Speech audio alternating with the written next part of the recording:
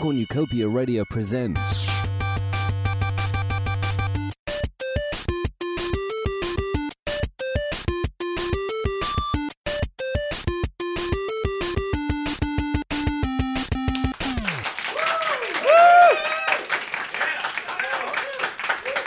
Hello, and welcome to A Little Bit Racy, the improvisation comedy panel show that you just couldn't make up.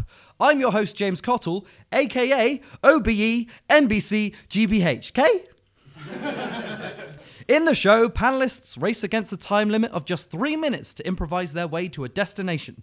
They begin from different starting points and use an assortment of randomly assigned objects, companions, and modes of transport, but they must keep all of them with them when they travel. They also have to overcome another panelist, who will improvise obstacles to try and stop them. These panelists asked if I could refrain from patronising them. Silly billies. They must be getting patronising confused with helping. Please welcome Hugh Clark, David Roddick, Tamara Broadbent, and Tom Harrison. So, let's move on to the challenge in round one. It's a dark day for the staff at Falkirk Morrison's. Someone has taken a plastic bag without paying 5p for it. This injustice will not stand. But luckily, the government has put tracking devices on all the bags in order to catch these devious bandits.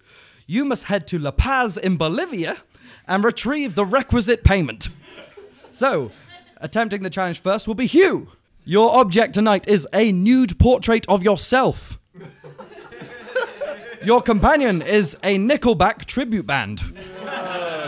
Your mode of transport is a riding mower, and your starting point is imprisoned for a crime you didn't commit in Djibouti, Djibouti. So best of luck to you, Hugh, and best of luck to you, David, throwing obstacles in his way to try and stop you. So, Hugh, your time starts now. Right, so obviously the crime I didn't commit is obvious. I wasn't at a Nickelback tribute concert.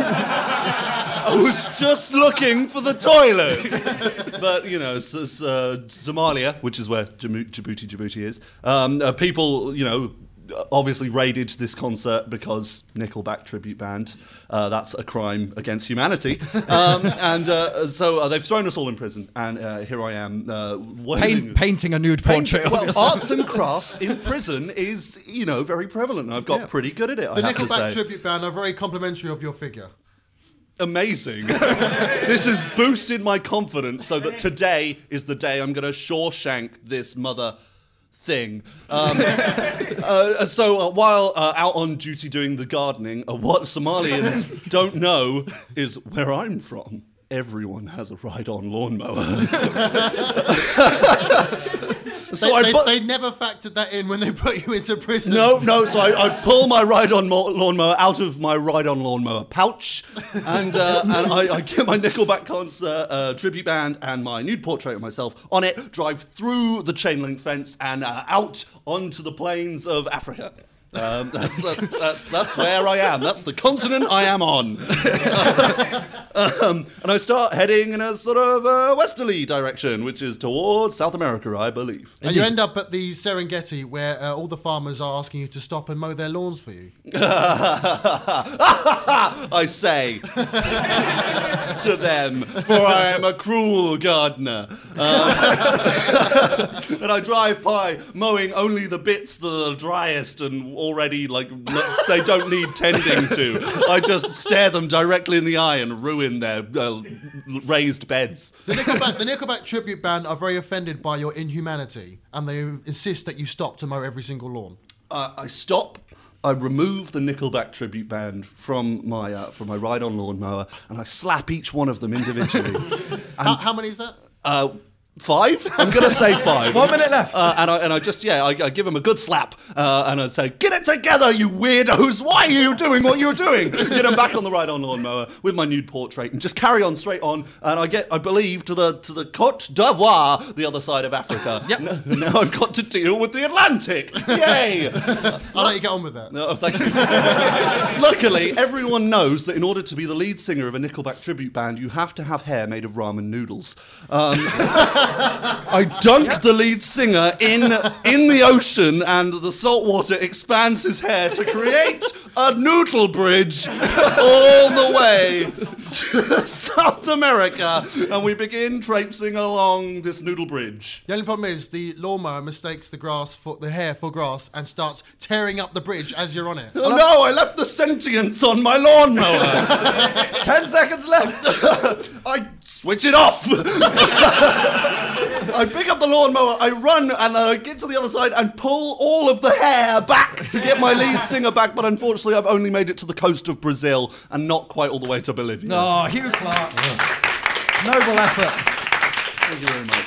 As noble effort as you can have with a Nickelback tribute band.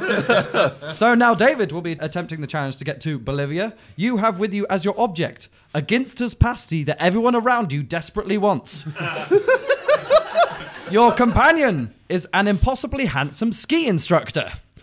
Your mode of transport is a giant snail, human-sized. And your starting point is hogtied over a sacrificial pyre in Aberdeen, Scotland. So, best of luck to you, David, trying to get to La Paz in Bolivia, and best of luck to you, Hugh, trying to stop him. David, your time starts now. So it's any other Saturday night in the middle of Aberdeen. I am being sacrificed to the Scottish gods, and I decide, I call out to my ski instructor, Sven, come save me. He gallops in very romantically on his giant snail, and he holds the Ginster's pasty aloft, and everyone diverts their attention away from me, and I manage to use the fire to burn the ropes off me. I climb down, climb through the crowd, and I'm on the snail, and we are away very slowly, but... Your ski instructor eyes your pasty. Oh, God. I put the pasty in my pants, and... Your ski instructor is less sad about this than you would expect. He's almost aroused. I put the pasty into the snail's mouth, and then Sven is quite more turned off by the idea. So we end up making our way down south into good old Blighty. On the way, we use the pasty to distract people from stopping us by just waving it around, and they sort of eye it like that, and they've got no time to register there's a giant snail with a very, very handsome man riding it, and also my ski instructor. Hey. So we make it down to Dover. Of course, that's where every ship goes to when they go to Dover. Yep. Very true. P&O just says no. They just have a big sign saying no giant snails. Under 5 foot only. So we get into France and we avoid all the obvious cliches. It's a snail. It gets on the underside of a boat. It sucks on. They don't notice because we're sort of just lying low. Clinging. Yes, exactly. We're clinging. We get to France and we avoid all the hungry French people who see a giant snail and would want it because we have a very irresistible Ginster's pasty with us. The combination of giant snail and irresistible pasty leads to a sort of zombie crowd in front of you. Not to mention the ski instructor, he's handsome. Well, you say that, but 1 minute left. The ski instructor is so handsome, the power overcomes both the Ginster's pasty and the snail. Remember, we're in France. And all eyes are put onto him, including all the men. He's that handsome. And so, again, in the reverse of the situation, we use him to distract them from the Ginster's pasty. Sven also wants to have relations with all of the French people. He is used to it, so he just goes about the business, gets through them all very quickly. That gives us time to move the snail along because it needs the time. And so by the time Sven catches up with us, we've gone about 50,000 kilometres. Just about, yeah, why not? Sven needs to see a doctor due to a suspicious itching sensation. I rub the Ginster's pasty on the affected areas, and the heat from within melts the itching away. And we do the same thing we did before because that's how comedy works. You repeat the jokes, and the snail sticks to the 10 seconds left. sticks to the side of a boat, and we make our way to the destination over the ocean, which takes a long time. But because it's comedy, funny things happen, and we get there. And we don't get to hear them. That felt like part one of a larger story. Be prepared. Really getting into it. We should do a trilogy. Fantastic work there from our first pair in round one, but we're now moving on to our second pair, and attempting the challenge first will be Tamer. Your object tonight is a bicycle pump. Your companion is a Furby possessed by your disappointed old school teacher. Your mode of transport is a deep sea observation pod. And your starting point is locked in the freezer unit in Iceland. And Tom will be attempting to stop you by throwing whatever obstacles he can in your way. So best of luck to you, Tama. Your time starts now. So obviously, I work in the department that deals with moral issues surrounding supermarkets, which is why they want me to go and deal with the plastic bag. It's an important department. Absolutely. But my first, I was actually, they caught me when I was on another job, which was going to the headquarters of Iceland, in Iceland, to inform Kerry Katona that her contract has been terminated. and she's no longer allowed it. She's got so cross that she has locked me in the freezer. And I'm in there for a minute thinking, oh God, I'm not strong enough to like get out of this. I may Furby as well probably give up. doesn't help either. But exactly. And then but what happens is the Furby says, you know, this would never have happened if you hadn't bunked off PE all those times. Amazingly, I was about to go for PE. But that inspires me. That gives me the angry strength to, you know, gain all my might and just break through the freezer. And then I head for the edge of Iceland with my deep sea observation pod, hop in, and we get sailing to Bolivia.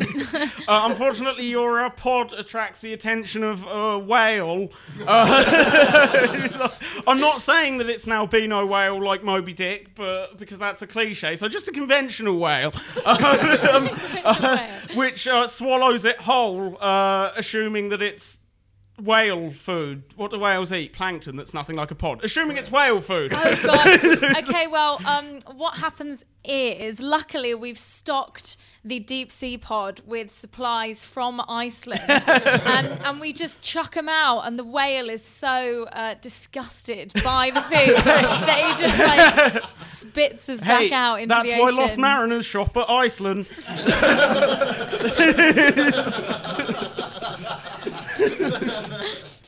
Yeah, great. So we've been shot out, and we are set sail again. So we're en route. Okay, your PE teacher Furby has realised that you haven't arbitrarily done exercise at school for a long time, so he's insisting that you do laps around the very small pod. Okay, right. So that's absolutely fine. I start racing around, running round and round and round. And I say, listen, okay, you know, you weren't that great either. You never inspired me enough. The Furby concedes defeat and slinks off to secretly eat fried chicken in the teacher's lab. And I feel quite bad because obviously he's dead, and that's why he's possessed this Furby. He probably wanted to possess the bicycle pump, but missed. Probably did. So I go and I say, listen, we should just be friends. You did inspire me in a lot of ways, and it's not so bad. Look, you're a Furby now. They're really current. Everyone knows, like everyone loves them, so it's not so bad. And then we go to the helm together again, holding hands. I wouldn't hold hands with a PE teacher. Hand to wing. But great, and we're not far away. We're literally nearly there. Like there's, we're on our way. 10 seconds left. Okay. And then I use the bicycle pump for some extra momentum and just like put it out the back, and so we speed that little extra bit, and we arrive in Bolivia on time thanks to the bicycle pump. Emma Broadbent. Excellent stuff there, but now it will be Tom's turn to try and get to Bolivia. You have with you as your object a rug that is always dusty. Your companion is the Phantom of the Opera. Your mode of transport is a comically undersized motorbike. And your starting point is rapidly sinking into a boggy swamp in Cambodia.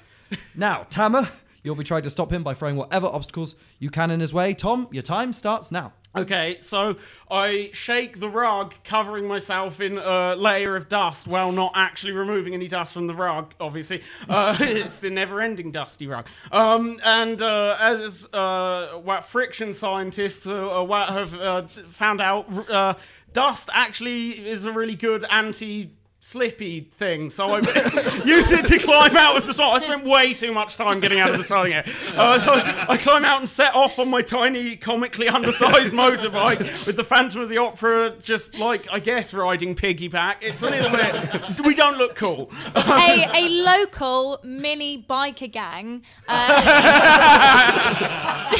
think that you are invading their turf, so they come and they are all lined up in front of you looking pretty angry. do? I rise to the challenge and agree to a joust with the leader of the mini biker gang, who's called Small Evil.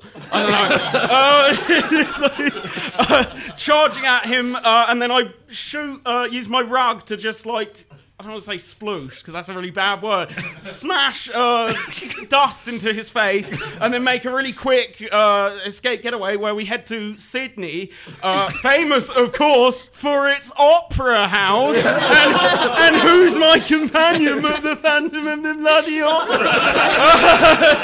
Exactly. So the Phantom of the Opera is actually required to stop off and make a special performance at the Sydney Opera House. Andrew Lloyd Webber is actually going to be there and wants you to sit through the whole of the performance, which we know will probably kill you both. You won't want to carry on. So what you going to do? I wake up 9 years later with horrible muscle degradation, having been asleep the entirety of the performance, but having blown away critics on such a massive extent that they allow me to use Andrew Lloyd Webber's personal auto gyro to 1 minute left. to island hop to around following him on tour, and thankfully the next place on the tour is Rio de Janeiro. What happens is Andrew Lloyd Webber is on the plane with you, and he has got a chronic dust allergy, and so he's really angry that you've had to bring this silly rug with you that's always dusty. And he's sneezing all over the place, and he's saying, we're going to have to stop, you're going to have to get off. Okay, Emergency stop.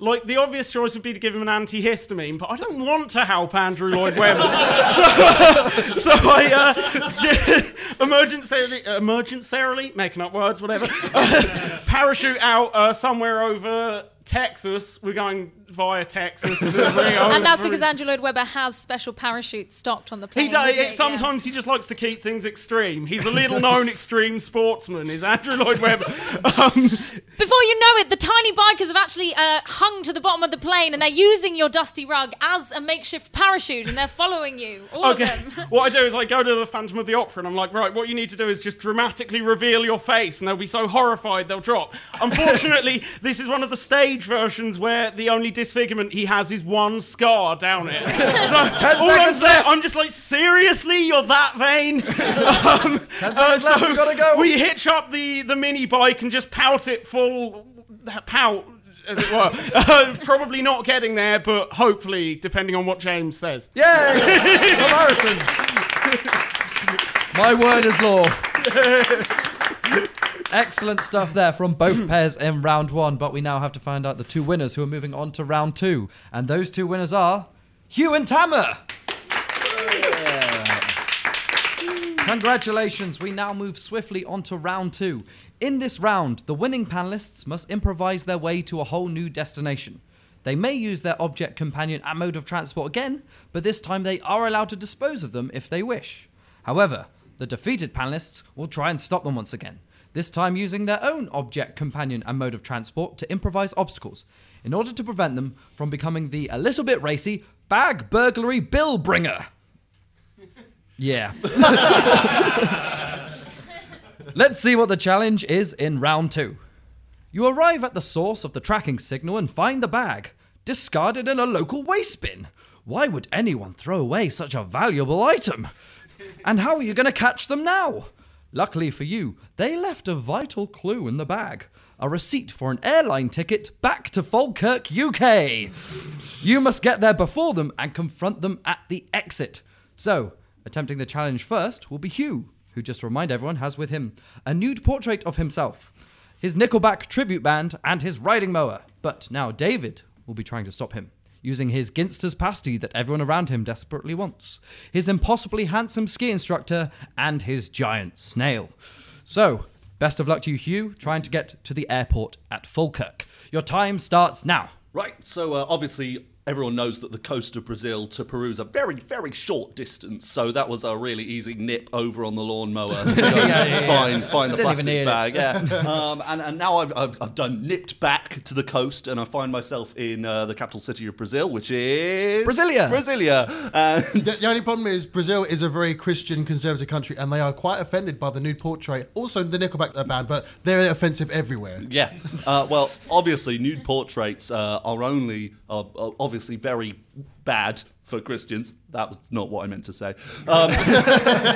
Except for one instance, and that is when they are in a museum. So I immediately go to the famous Brasilia Art Museum, find the nearest Michelangelo, knock it off the wall, and put myself in place. Grab a quick Snapchat and move on. I get myself to the coast, assuming that there is some sort of boat to be had, and I, on my ride-on lawnmower, move up to the pier and set up my tribute band playing as loud as possible. The offensive music drives fishermen off their boats and into the sea. It's that bad, so I ride my lawnmower onto a boat because it has sentimental value. You're sailing along in the boat, but then you notice there's a massive weight on it. It's dragging it down. Lo and behold, sucking onto the bottom is a giant snail. I was really hoping it wouldn't have to come to this. But I take my lawnmower, I lay it on its side and wait for a couple of hours as the snail begins to make its way up the side of the boat and mow its face using the spinning blades. I'm very sorry. Not really. But your snail is now escargetti in strands, coming along, just trailing along behind the boat. I'm really sorry about that. You've made Sven very sad. Well, I console Sven, obviously. He's on the boat, and I say, Sven, I've got a room downstairs. How big is this boat? Well, it's a fisher boat. Like, it's where they keep all the fish. 1 minute left. Sven's a Swede. He likes fish. Pickled fish, mainly, but fish. And I say, let's go downstairs and really talk this out. We go downstairs. We have a life-affirming chat. And Where is this going? I'm just consoling Sven on the James, can you journey stay out of this, back to England. Like, he feels much better. We arrive at Cornwall, which is the lower corner of England. Yeah. And, As you arrive up to the coast, I toss the Ginster's pasty in like a grenade while it's still off the coast, and people jump onto the boat and it starts to bring it down again. goodness gracious me! I put the lawnmower in reverse. Now my mower blades are acting like a giant helicopter. I take this and whatever else I have. No, the tribute band's back in Brazil, still being offensive to You have everyone. nothing left. You've lost it all. So I'm flying up England on my flying lawnmower, getting towards Falkirk. 10 seconds left. Give me something. As a last-ditch attempt, I jump up and grab onto the lawnmower and start bringing it down again. I'm very good with gravity. We crash. It's awful. You die. I'm sorry. It's something it's a sacrifice I'm willing to make, but I tumble to Falkirk. Excellent. Hugh Clark. And in memoriam, David Willock. Wonderful stuff from Hugh and David there. But now attempting the challenge will be Tamar, who, just to remind everyone, has with her a bicycle pump, a Furby possessed by a disappointed school teacher, and a deep-sea observation pod. But now Tom will be trying to stop her, using a rug that is always dusty, the Phantom of the Opera, and a comically undersized motorbike. Best of luck to you, Tamar, trying to get to Falkirk, UK. Your time starts now. Okay, so we've got to get up Bolivian fast because when we arrived there are all these children who are really excited to see us. They'd never seen a deep sea pod before, but all we had to give them were bird's eye fish fingers. So they're really cross, and then my Furby's all like, "Oh yeah, you see how you like dealing with 30 angry children." So we're just, we all jump back in the pod and we kind of like roll to protect ourselves till we get to the sea and make a really long trip to try and get round South America and back to the UK.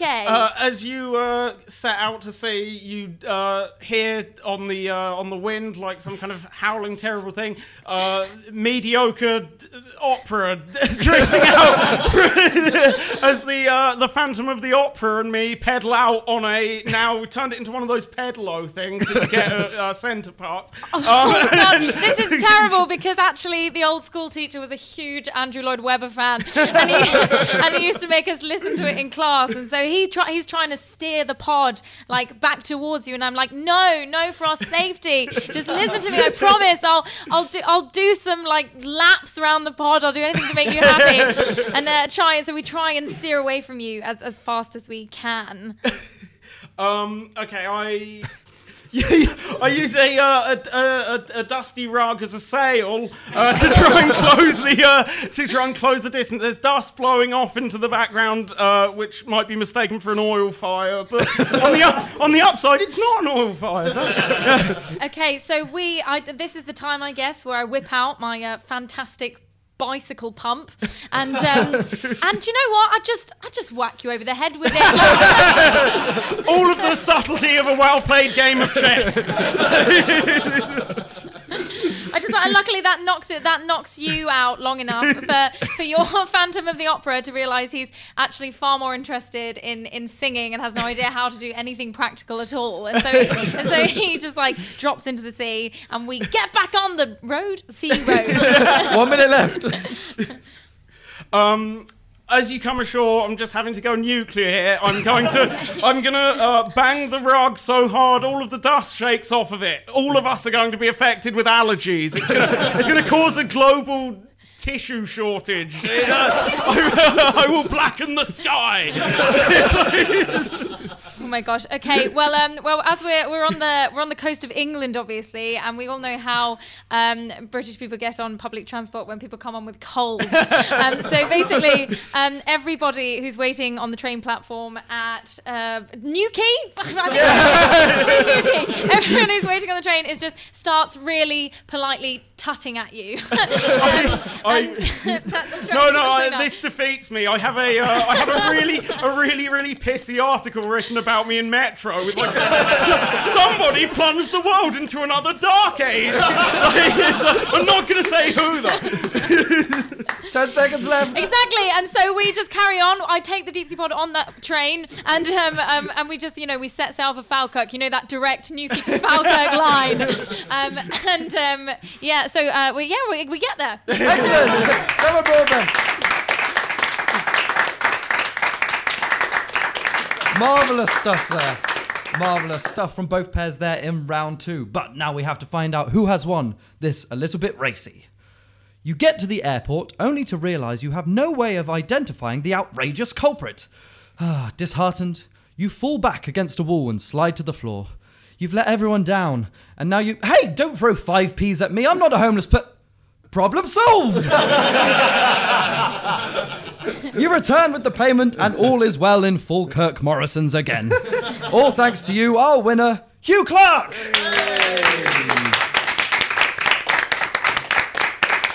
Well, that's all we got time for on this show. I'd like to thank our panellists, Hugh Clark, David Ruddock, Tamara Broadbent, and Tom Harrison. I've been your host, James Cottle, and if you've made it to the end of tonight's episode, you're clearly not with Talk Broadband. See you next time! Woo!